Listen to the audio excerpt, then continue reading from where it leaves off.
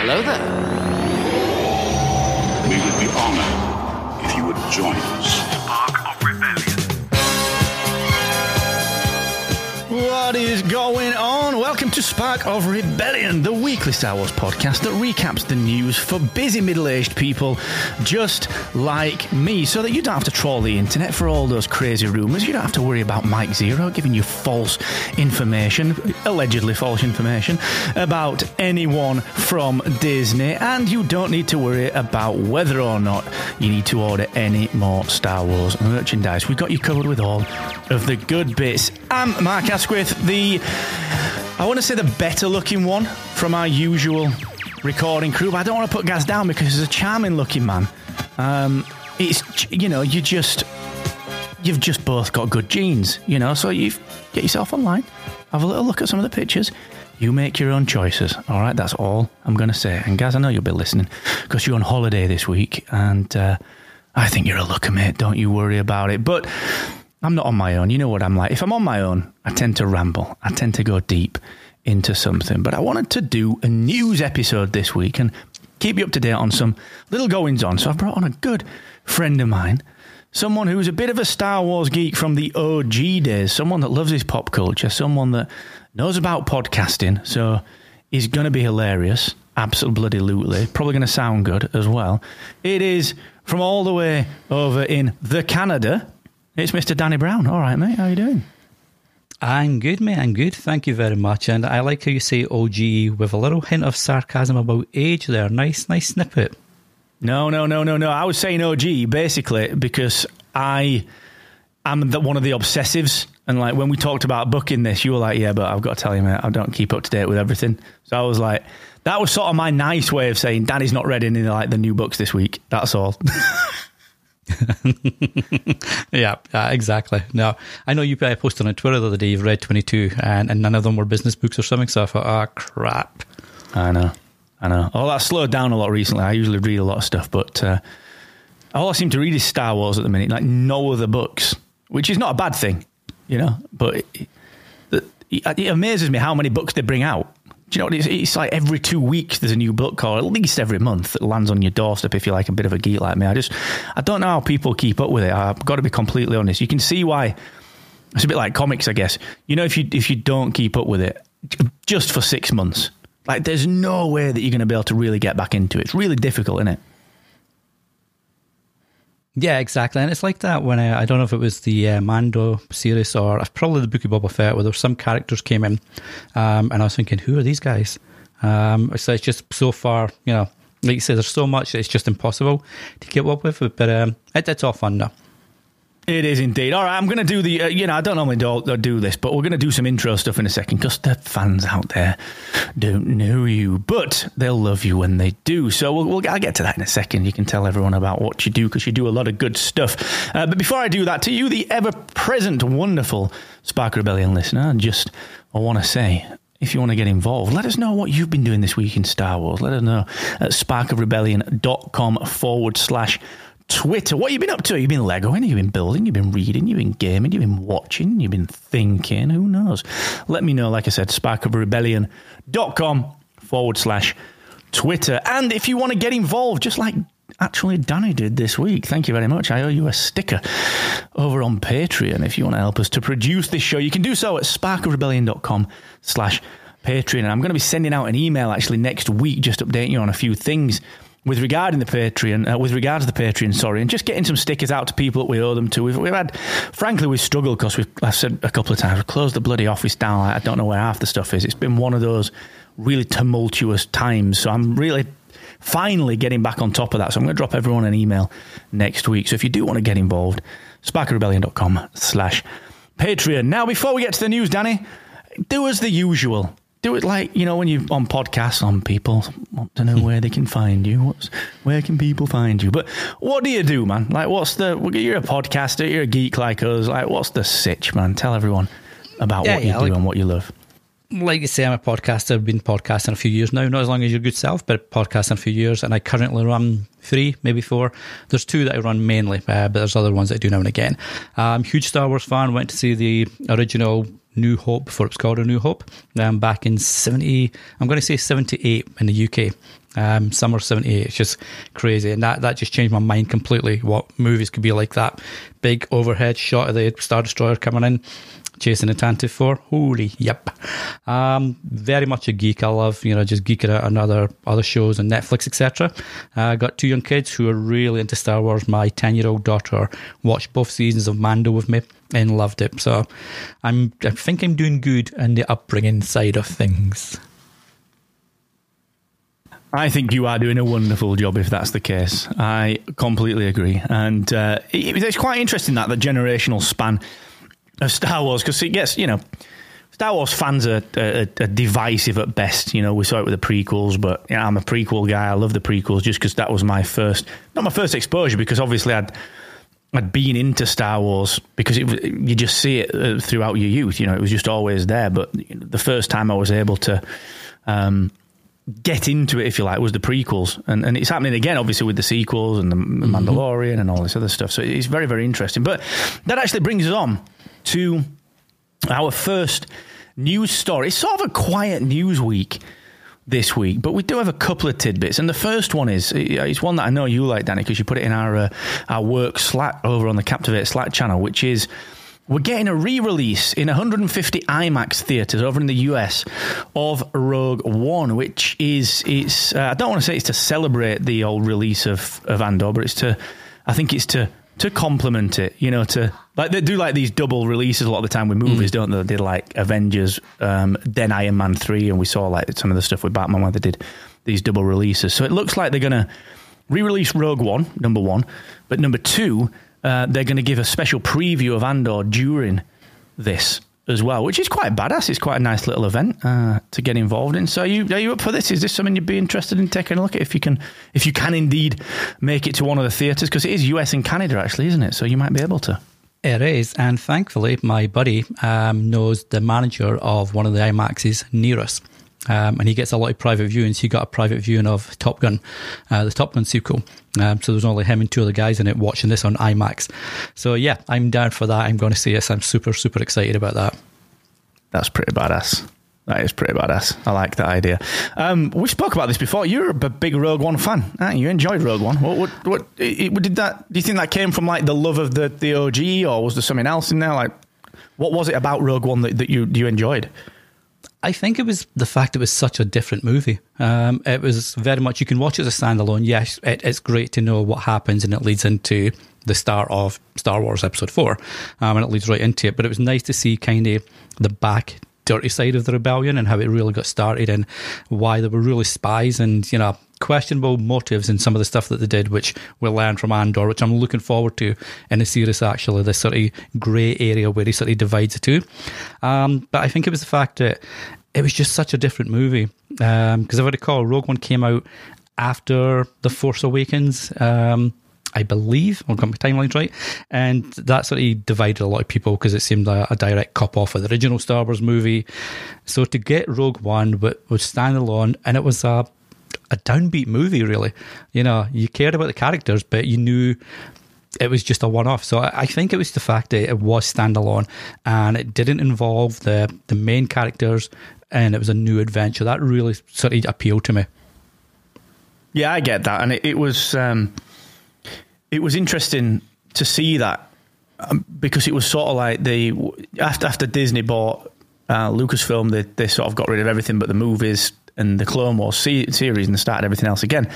And this was like the first connective bit of tissue, I think, for a lot of people as well, because you saw things like we'd had Rebels at that point as well, so you saw things like the Ghost. So there was a couple of little Easter eggs for the Die Hard. There was like 3PO and R2 were in there.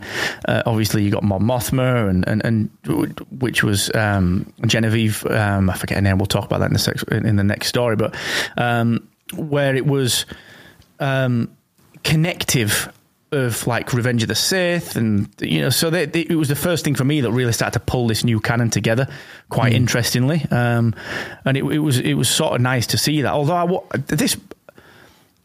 I'm not sure if even I agree with saying this, because I don't know, but I'll say it anyway, and then we'll think on it. But not the second time, but on a recent rewatch, I found it hard to watch it again, and I don't know if it's because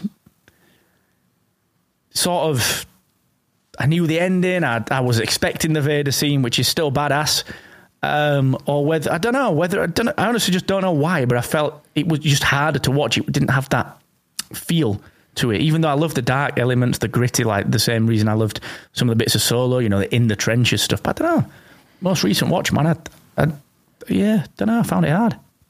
Yeah, and I think that's like a lot of Star Wars stuff. And I know we're going to talk about this with the criticism about the universe and the diversity of the Star Wars scripts, etc. But I think it is one of these movies. It doesn't make me blow you away the first time you see it, but you think, oh, this is different. I can sit down and enjoy this and not have to worry about the history of Star Wars and all that. And then afterwards, as you start to look at the expanded universe, and you've got Mando, you've got Rebels, you've got Boba Fett, you've got Andor, you know what's coming and how it's all meant to be tying together in this big, huge crossover somewhere down the line.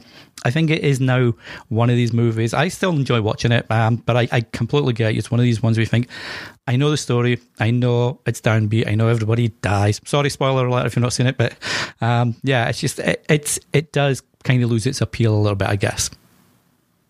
Yeah. I mean, it really is a great movie. I think it's just one of those, you see it through a different lens after that first initial wow, okay, you know, it's sort of, you'll never recapture that, I think, is what I'm trying to get at with that, you know, so that is quite interesting.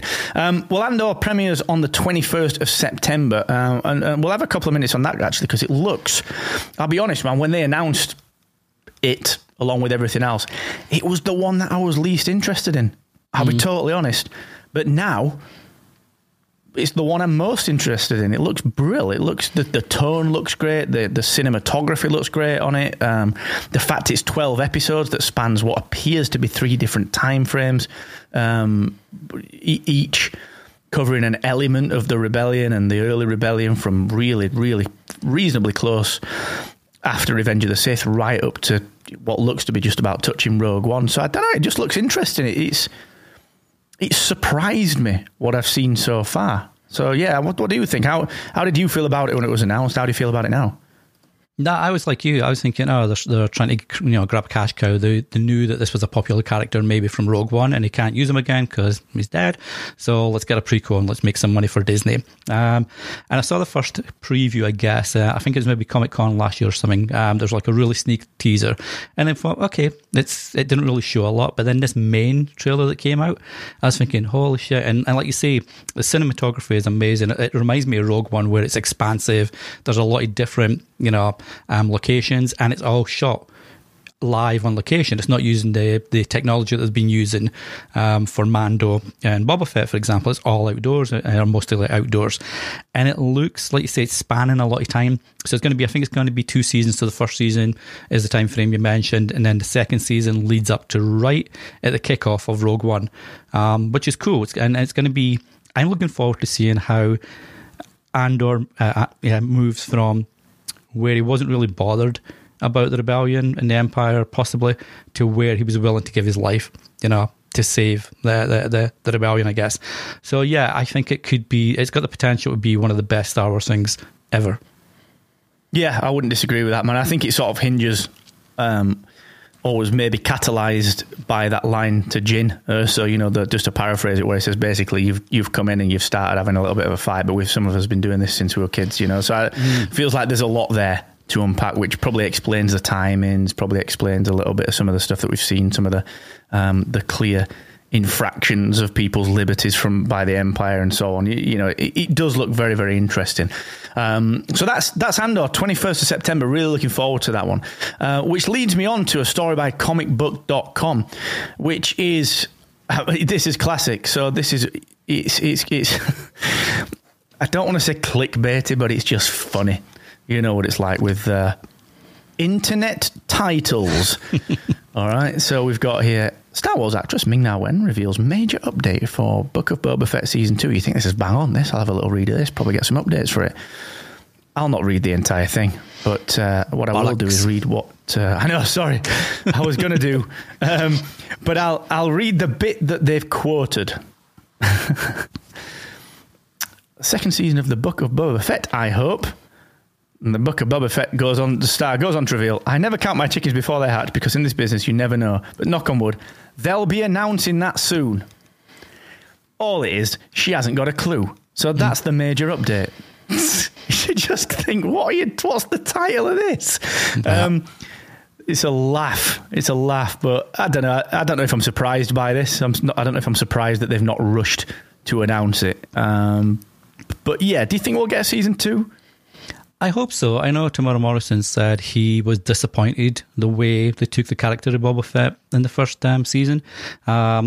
We were all hoping to see this, especially after how you saw him introduced back in Mando. And he was like badass when he had the stick, the gaffy stick, and he was just like wiping out the stormtroopers, hand-to-hand combat. I think, okay, this is who I want to see. And I think it was kind of jarring. I know we've talked about it, on Slack, and there's been a bunch of talk online about how it was a slower build than obviously Mando. So a lot of fans were kind of confused. Is it good? Is it not? Is it... was the introduction in Mando in episodes 5 and 7 or wherever he appeared, why was that the best part of the Boba Fett series, for example, for some fans? So I'd like to see a second series where it does concentrate more on him getting back to his bounty hunter roots, as opposed to this nice guy that lets people live for stealing his bikes and stuff. So I hope there's a second season and it ties in more to the bigger sort of whatever this convergence is going to look like at the end of this crossover story. Yeah, I hear that, man. It was such a funny series. It was, like in hindsight, I didn't really like it the first time I watched it. I thought there was a lot of good stuff in there, but I just thought the pacing was off and the way they tried to approach the character. But then there was a lot of good stuff in that as well, like the psychological side, the psychological change in him. I just thought it was a lot of how it was delivered was a little bit off. And then I love seeing Luke, I love seeing Grogu, I love seeing Mando, but and Ahsoka, obviously, it just took too much.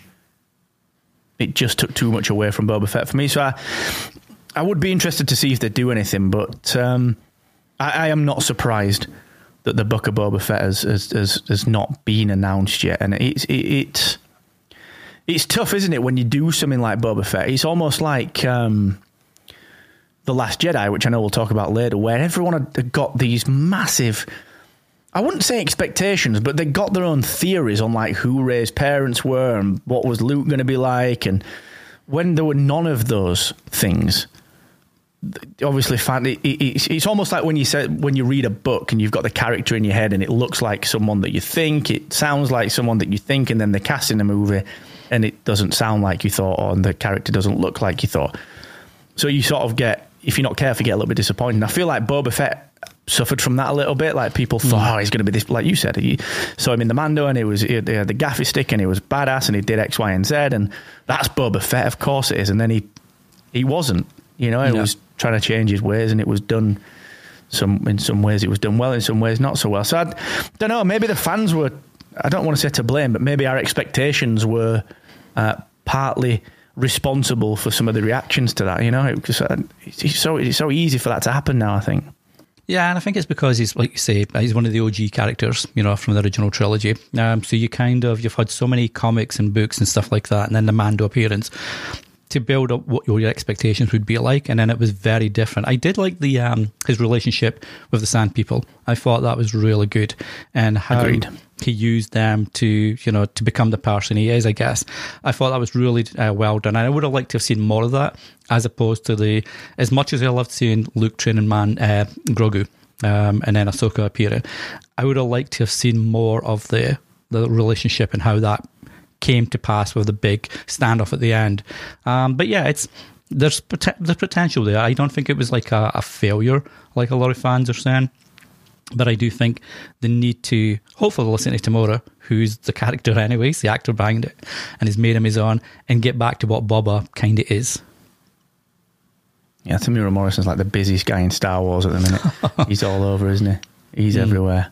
But actually, probably the second busiest person in all of Star Wars, because I think the busiest person is the busiest two people, actually, I'm going to throw that one out there, is probably Jon Favreau and his buddy Dave Filoni, the guys that are responsible for the Mandoverse online, which pulls us over to another comicbook.com story, actually, which is sort of a story this time. It's he's come out and basically just, is it a story? He's just basically talked about how everything that they're doing, this kind of Mandoverse, this in-universe, sort of mini-universe, if you like, is sort of connected to all the shows they've done. Mandalorian, Ahsoka, Book of Boba Fett, Skeleton Crew, and so on and so forth. And then some of the failed ones, you know, the Rangers of the New Republic and so on. How they're all connected. And, I mean, it's sort of an answer. You know, he's basically said, look, there's a rich tapestry of things that we can explore during that 30-year period after Return of the Jedi. He's sort of acknowledged that they all take place around the same time. So Mando's 5 years after Return of the Jedi. And I think that's a good time frame anyway, because it's exciting. Luke's still around. He's only probably 30 years old. It's, you know, there's a lot of good stuff potentially there. But he's not really said much else. All he's said is that Mandalorian, we introduce some characters, introduce some other characters. We then let them breathe in other places. This is just paraphrasing, kind of reading between the lines of what he said. And it sounds like the Mandalorian is sort of the center of that. It's a bit like the old Arrowverse, which was up and down, to say the least, where like Arrow was the central point, and that sort of fed like it brought the Flash in, and then suddenly the Flash has got a TV show. Feels like the Mando's a little bit like that. And whilst I do really like that, because I'm all about that connected mythology, it's on one hand great, but there is that challenge, isn't there? Like you just said, do we need Luke and Grogu in Book of Boba Fett? You know, do you end up suffering for it? I don't know. What's your take on that whole, the idea of this connected sort of in-universe, if you like? Is it great? Do we suffer from it? Is it a bit of the two? What's the kind of thought from you on that? I think it works on two levels. Works or doesn't work on two levels. Sorry. So for the fans, for like the geeky nerd fans like us, it's great to see all the little Easter eggs and characters and plot points that appear in this TV show that happen in a movie that was made 10 years ago but is in the future of this TV show. It's pretty cool to see that kind of stuff. But sometimes you do think, okay, we know the Skywalker saga. We know Luke's story. We know some of Luke's story anyway. Obviously, we don't know about his training of the Jedi. And for the movies anyway, the period that took him from the end of Return of the Jedi to the opening of The Force Awakens, what happened to the Jedi Academy, why did Ben turn, etc. But I do get concerned that it might put some people off, because you do have to know a lot of that stuff. And if you're a casual fan, it's just like my daughter. She doesn't know some of the stuff and the characters that appear in Mando, but she enjoys it because of the storytelling, and obviously little baby Yoda / Grogu, you know, that's her jam. But she enjoyed the story and she enjoyed the characters. So I think it's good that you can have this universe builder, but maybe not get so granular that you need to watch Rebels to know what happens in, you know, to know what the ghost is at the end of the Rise of Skywalker, for example. Why did so many people get excited in the trailer when a spaceship appears? So I think we just have to be a little bit wary there. Yeah, I agree. And I think that the big litmus test from my perspective is always, it's the same as we talk about in podcasts. It's like the mom test, which is sort of, for me, can my mum enjoy it without worrying about having seen the other stuff? You know, so it's like you said, it's as long as the story doesn't hinge on people knowing these things, and that's just a nice to have. So the ghost is a nice to have, but it didn't matter if it wasn't there. You know, and if my mum missed it, the story was exactly the same. It was just us that were like, holy crap, that's the ghost. And I think that's where like the Rise of Skywalker got a little bit awry with that. Like, why create Exegol? Why not just go back to Moraband or Dathomir, or go even back to Coruscant or Mustafar or any of the other Sith planets? You know, I know they probably needed a way to bring Palps back where it was, oh yeah, no one knew that this planet existed. So let's create one that's out of the galaxy, so that we can say, no, it was over there the whole time. Like, it's just a daft sort of... Let's say outer rim. Yeah. You know what that outer rim is? Yeah. It's outer than that. Just keep going past the outer rim. Where Sainsbury's used to be before the roundabout got built. Yeah, it's like... That's what it's like. It's like, go as far as you can go. Far as you can go. Yeah. Then keep going.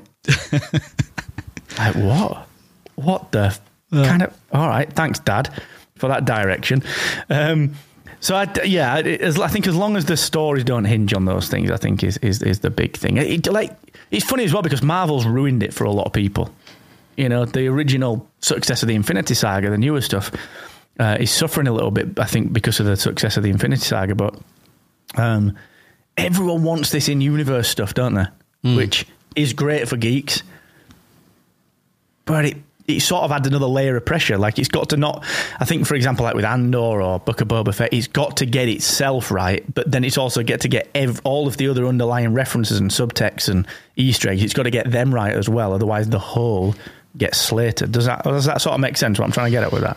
Yeah, no, it's funny you mentioned Marvel. I think it was it Spider-Man Far From Home, where he's on the bus, the school bus, and he's gone over the bridge, and then the big, like the eye there, like that big circle. But this is set, I think this is set after Infinity War, where Tony dies, if I recall. But it was a messed up timeline because you didn't know, what was happening. That's why he was sitting down and everything. So I think you have to, like you say, you have to be careful that unless you know all the story, you follow all the comic books and stuff like that, there's going to be points where you miss something, and it could actually spoil your enjoyment of the show and think, well, I don't understand why this is happening. So I like the fact there's universe there for anybody that wants it, but don't force it on people that don't necessarily want to see that. They want to enjoy a sort of saga that makes sense. Yeah, I agree, man. I agree. It's don't sacrifice the main story, just not even for the fan service. It's more just don't sacrifice it to try and build a bigger universe. So yeah, I think that's important. All right, let's move on to another story, which is actually another one from comicbook.com. They've been... you got to stop reading that site. It's not. It's getting all ragey, Star Wars ragey. I know, it's not even from comicbook.com. I just forgot to close my tab down. I'm just that internet Luddite. Like, I'm just my dad now. I'm like, tab? Don't know what that is. Is it like a page? Yeah, it is. It is. So you remember Mark Ruffalo, of Hulk fame? He was just, he was defending some of the Marvel stuff, wasn't he? Just saying that, we've got different tones and it's doing all right. Because there's a little bit of criticism levelled at Marvel for all the stuff they're putting out in rapid succession, and some of it's not been great, some of it has been all right. So he said that, and Big Dave F. Filoni, the man, the maestro, the orchestrator of most things Star Wars right now, is just... He's come back and just said, look, again, according to the direct.com, just to paraphrase him again, he said, look, that's sort of not the case, is it? You look at Mando, it's a different tone to Book of Boba Fett, to Andor and so on. And I have to admit, when I saw the stuff from Ruffalo, I was a bit surprised. But then I thought to myself, well, no, he's probably just thinking of the films, whichever, typically you would do. But I think based on what we just spoke about, in particular Andor, and even some of the dirt around Rogue One and some of the grit around sort of some of the battlefield scenes in Solo and so on, there are so many different... They are trying to get a lot of variety into the Star Wars TV shows. You just can't always do it when you're on frigging Tatooine. Like, that's the problem, isn't it? You spend too much time there, it all feels the same. But I feel like outside of that, Andor might progress past that. Obi-Wan, again, another story for later. We'll talk about the development of Obi-Wan, but Obi-Wan got off Tatooine really quickly, and it worked much better for that. So I think two things to get your thoughts on. Number one, like, how fair was the criticism from Ruffalo, who we all love, and how, I don't want to say how fair, but how accurate do you feel Filoni's kind of approach to that is? Yeah, I think you nailed it when you said, I think Mark Ruffalo was on about the movies, because a lot of the movies, with the exception of the prequels, I guess, are set on Tatooine, or a lot of, like a sand desert, going back to Jakku, for example, for Force Awakens and such as. And you think, yeah, there's not a lot you can do when there's sand and sunshine, and that's it. It's, you can't filter it or anything. So I get where he's coming from, but I think also, to your point, when you go outside the movies and you look at Mando, you look at Boba Fett, you look at Rebels, you look at the Bad Batch, you look at, the upcoming Andor, Acolyte looks really cool. There's like a whole bunch of stuff that I think what I like about the Disney Plus, the Disney purchase, Disney Plus is just part of Disney. What I like about the Disney purchase is they seem to be giving different creators and different directors within a show to implant their own version of Star Wars on it. And it's one of the reasons I can't remember the name, if it was Legends or something, where they got 8 different directors to present their little short Star Wars animated versions, events and stuff. Things like that, I think, speak to Dave Filoni's defense, where it is, we can do so much because we're still restricted within. There was a great quote, I think, in that article you mentioned, where Star Wars is a galaxy and the MCU is a universe. So it is going to be a little bit more limited and limited characters. But I do feel now that the movies are done and we're looking at the new generation of Star Wars on TV, there's a lot more diversity, a lot more different feel to each show and each episode. So I'm Ahsoka, I can't wait to see what Ahsoka does and brings to the table as well. I think that could be really cool, especially if it's true that we're going to get Anakin and Ahsoka while it's flashbacks or whatever. So yeah, I just think there's it's a very different feeling Star Wars to what maybe Mark's on about in the movie universe. Yeah, I agree with that, dude. I'd be super surprised if we don't see Force Ghost Anakin, because the time frame's solid. One of the other books out there at the minute, Shadow of the Sith, you've got an Anakin Force Ghost helping Luke out, which is a badass scene. If that was on film, people would shit themselves. It's brilliant. I remember there was I don't know if it was like a fan request or a script release or whatever. It may have been like the original director for the last movie. Trevorrow, yeah. Duel of the Fates movie, yeah. Didn't he have a scene where the Force Ghosts were helping Rey to fight the Emperor? Yeah. Was that? Yeah. It was that scene at the end with all the voices. But they weren't. They were all people. They were all just the Force Ghosts. And there's rumour that they filmed that because McGregor was spotted filming and Christensen was spotted there. And you're like, you fucks. Oh, man. Imagine you've seen that. I hope that gets released as like a bonus with a massive box set or something at someday. Yeah, me too. But I'm looking forward to Ahsoka. I think it will be good. And you're absolutely right. Yeah, that article from the Direct does mention galaxy versus universe, which is huge. And it makes a great point in there as well, that granted Star Wars is sort of a genre on its own, that space opera genre, whereas Marvel isn't a genre. It experiments with genres, the heist film in Ant-Man, the espionage thriller in Winter Soldier, the big saga tentpole blockbusters that you see, the more personal stories that you see, everything down to sort of Daredevil on TV, and then all these other things that we've seen throughout, like WandaVision and so on. So each one of those seems to be toying with a genre, whereas Star Wars is the genre. So that's a really good point in the article as well. I think that's a really fair one. But I think one TV show that did get it right is Obi-Wan Kenobi. I think we universally liked that. I know there were some people that had a little whine about it, but I think that was mainly because it was coming out every week. I think when you watch it as a binge, it's just, there's nothing wrong with it at all. There's almost nothing that you do differently in my book. So Big Ewan, he's come out this week, according to StarWarsNewsNet.com, which is a really hard URL to read. He said a couple of things, actually. He said originally there was going to be a story about me, as in Obi-Wan and Luke. It was always going to be that. And then someone had a bit of a genius moment where everyone went, wait a minute, let's change that to Leia, which I think it benefited from, because I thought it was going to be him and Luke right up until the second that I turned it on. I was like, wait a sec, this is actually better. I'm up for this.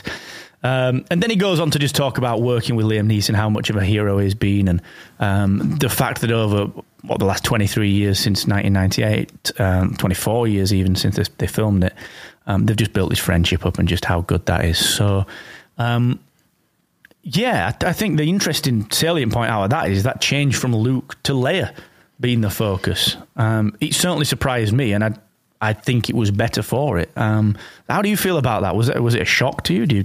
How do you feel about that having watched it?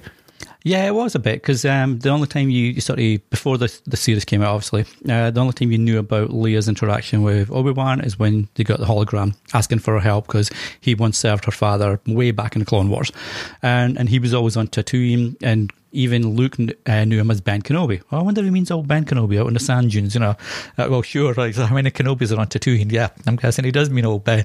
But, so yeah, I was expecting Luke, and you saw, I think, in the original previews of whether it was like images or preview trailers, Luke playing with the little city biker motions outside, you know, the Lars household. So I did think it was going to be Luke. And then Leia was involved, and then as you mentioned, it took them off to all different kind of worlds and adventures, and I think it was a richer show for that. And it for me, it was more emotional. That time when they were sat on that little barge, and you could see Obi-Wan talking to Leia about her mother and how she reminds him so much, and we all miss her. And it's like, oh, heartstrings, you know, adult man weeping here. But yeah, I thought it was like a really rich, well done series done with a lot of love for the original characters, and these new, like, the kids were amazing, especially the actress that played Leia. I thought she was outstanding. And you got the usual Muppets online that gave her a hard time, and, you know, gave the sister a hard time as well because of the fact that, oh no, she's black and she's in a Star Wars and she's a strong character and she's a woman. What the hell? Toxic fans. I know you had an episode recently about that. Yeah, toxic fans are just the catch-all phrase that I like to call toxic fans are wankers. That's it. Straight down the line, no point beating around any bushes. It's fascinating, really, just to see how. I know there's a lot of retconning, and, you know, I think you've got to take all of that with a grain of salt, like him calling him Darth at the end. I said it to Gaz, you know, because that was clearly didn't make no fucking sense in A New Hope. When you watch everything else, you're like, that's a title. And there's so many ways to, like, resolve that in your own head. Like, in my mind, I was like, Obi-Wan just giving him sass there. It's like, I said it to Gaz, it's like, okay, officer, you know, when you really pull out I know your job title. Yeah. You know what I mean? Are you really the boss?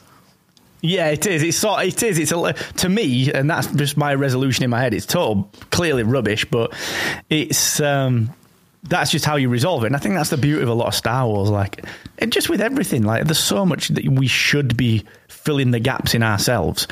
And I think that's why Obi-Wan did such a nice job of everything, because it did enough to fill some of the gaps, but left some of the gaps unfilled. Like you said, that why did Leia want and was so enamored by getting help from Obi-Wan, when it can't just be because Bail Organa said in Rogue One, I've got someone that'll take the message to him. You know, so it's that even adds gravitas to that, because it's like, well, wait a sec, of course he's going to send Leia, because she's adept, she's capable, and if Ben ever sees her, he will instantly do what they want, because he said it at the end of Obi-Wan. If you need me, I'll be back. And that was the journey, that I'm not getting involved to let me get involved.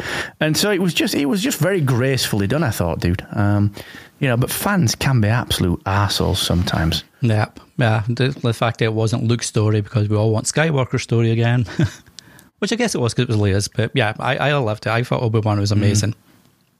I did, man. I did. But actually, this is we should be in podcasting, because we're very good at linking between stories. That leads to the Den of Geek story that we're just about to talk about. Now, this is a bit of a weird one, because I sort of want to talk about this and report on the story, but at the same time, I don't want to give spoilers out. So there's a new book called Princess and the Scoundrel, which is on my kitchen table.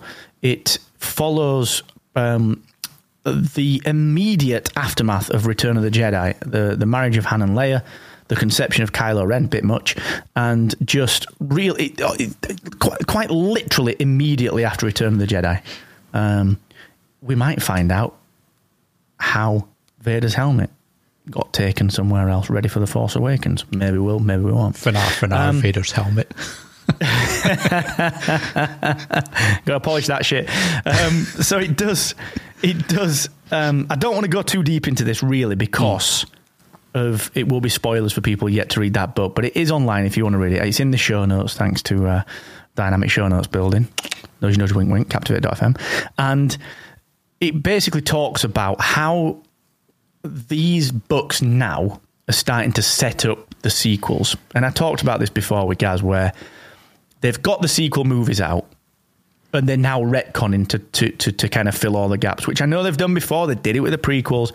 They've done it with, like, Rogue One. You know, Rogue One has several prequels. It's got Andor. It's got Catalyst, a Rogue One story, which is a prequel to the prequel to the prequel. Everything's a prequel, basically. Rebels is a prequel. Clone Wars is a prequel. So you've sort of... They're always retconning. But the sequel trilogy is getting a lot of it at the minute. So it's got Shadows of the Sith, which brings in... It's the book that we're currently on, which is bringing in Okia Bestoon. It's bringing in Lando's daughter's kidnapping. It's bringing in Lor San Tekka a little bit more from The Force Awakens. It's bringing in Luke and his Jedi Order and Kylo Ren being a sort of anxious 17-year-old. And they're doing it again with this Princess and a Scoundrel, because they're saying that these little events turn people into the people we see later. And the big one, the point of this story and all that kind of bluster, is that this seems to set up Luke's journey to being the Luke that we saw in The Last Jedi, which was a bit of a pissed off hermit Jedi that not a lot of people liked, including Mark Hamill. But they're retconning it. They're trying to justify it. So like I said, I don't want to read this out. Normally I would do, but it's such a new book, I don't want to spoil it.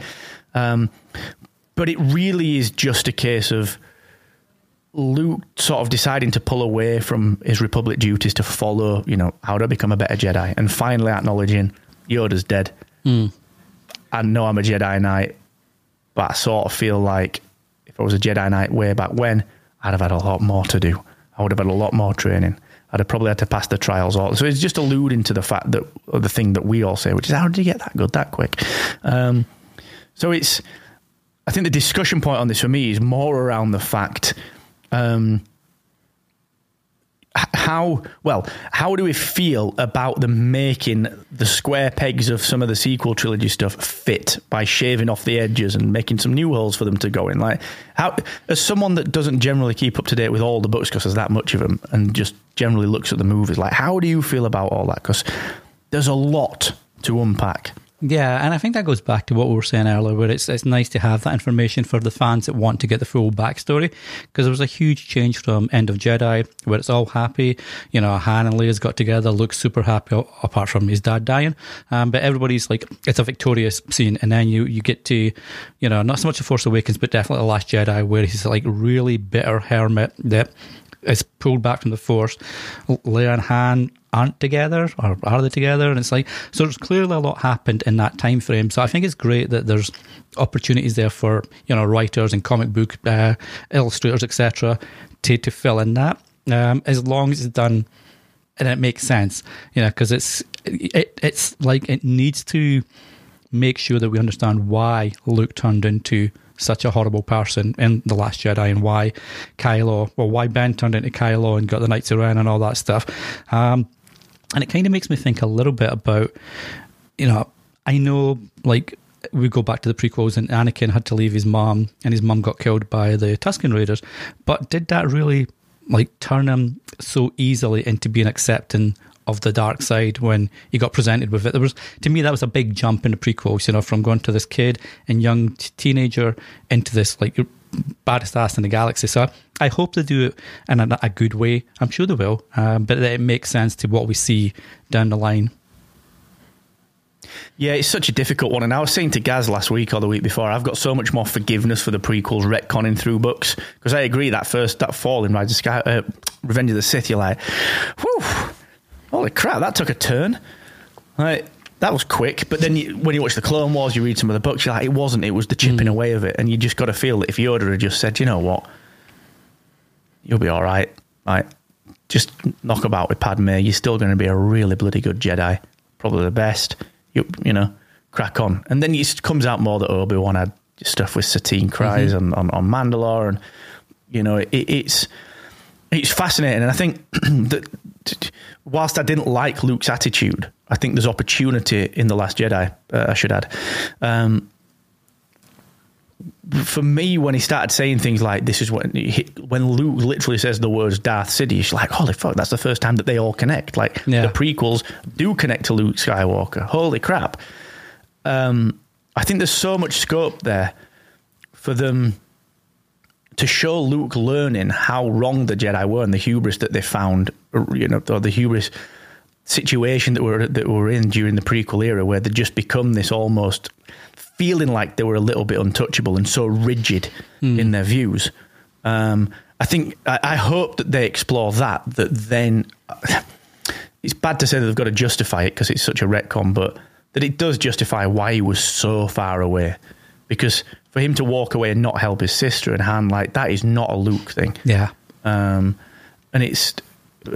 to kind of cast away being a Jedi and all that, you've just got to wonder, are they going to show that he learned that much about the utter fuck-uppery of the Jedi Order during the prequels that he was just like, if these rules mean that, then I'm out, you know? So, I don't know, it's either way, it's going to divide fans, isn't it? That's the problem.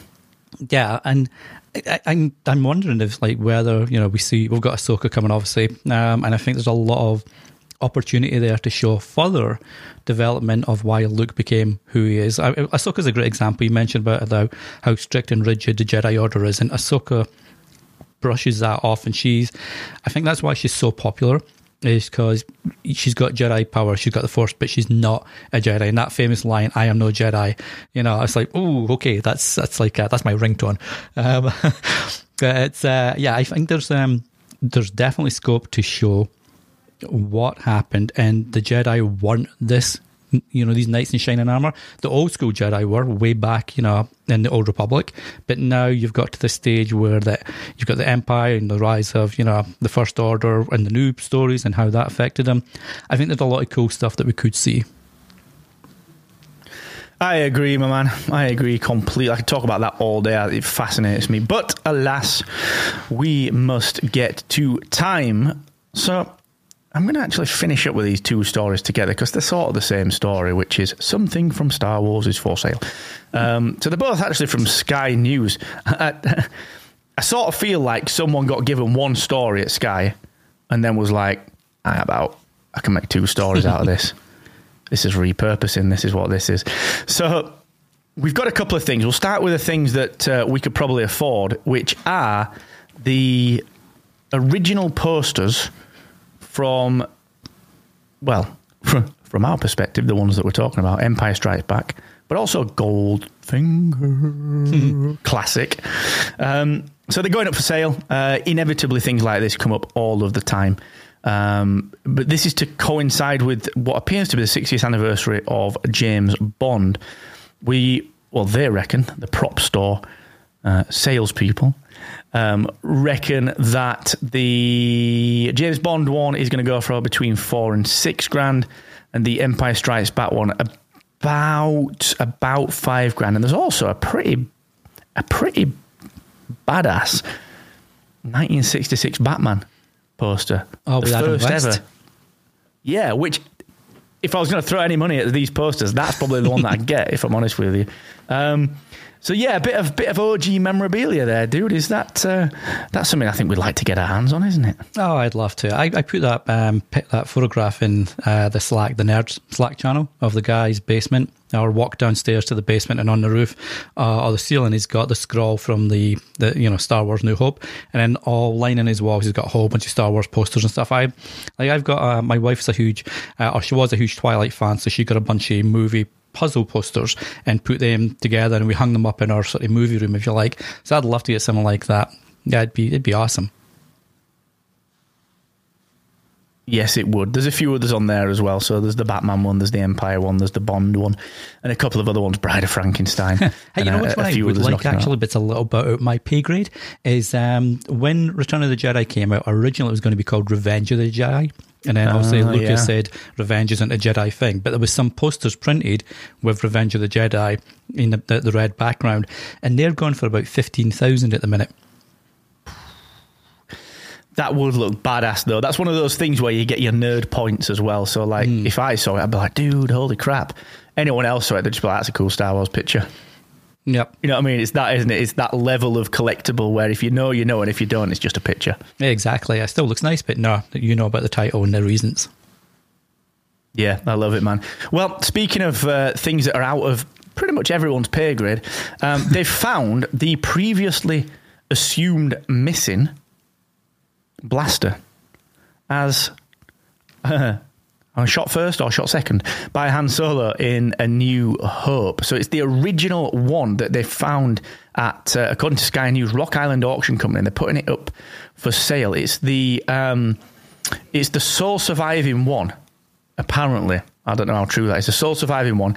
That's going up for sale, and they reckon that the DL-44 Heavy Blaster is going to fetch between $250,000, which is mental. Good grief. I'm going to have to sell some more affiliate stuff for that one. Isn't it just, yeah.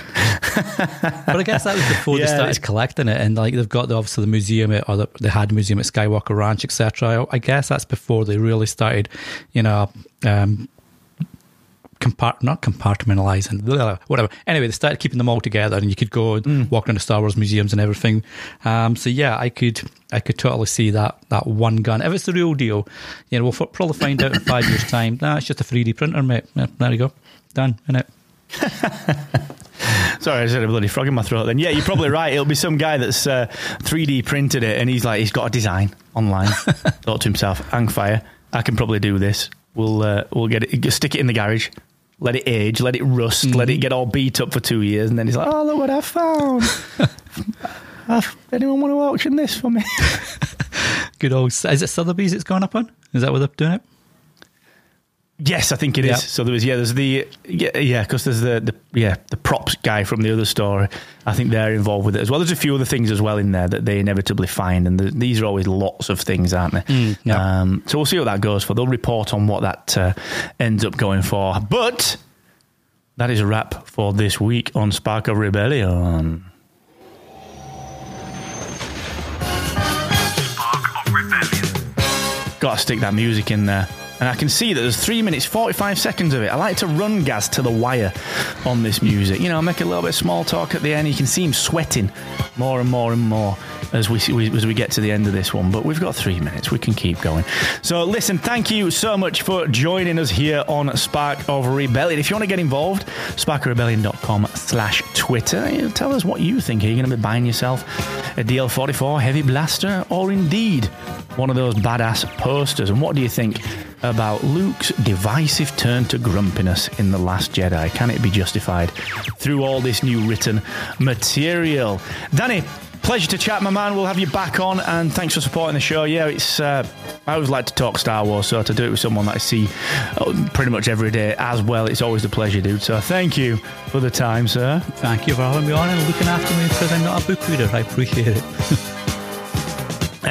Hey, I'm only a book reader because I get obsessed. I'm like, must have the books, and then I struggle like hell to read them. But no, it's a pleasure. It's a pleasure. Gaz will be away next week as well. He is at Podcast Movement over there in Dallas. So I'm either going to be flying solo or may get another special guest on. I've got a couple of people in mind that I think are available. So we shall see. But Danny, until next time, sir, thank you very much. It's been a pleasure. Adios for now. Take care. Thank you. And for you, the ever-present, wonderful listener, have fun, stay safe, and remember, the Force will be with you always. That was very English.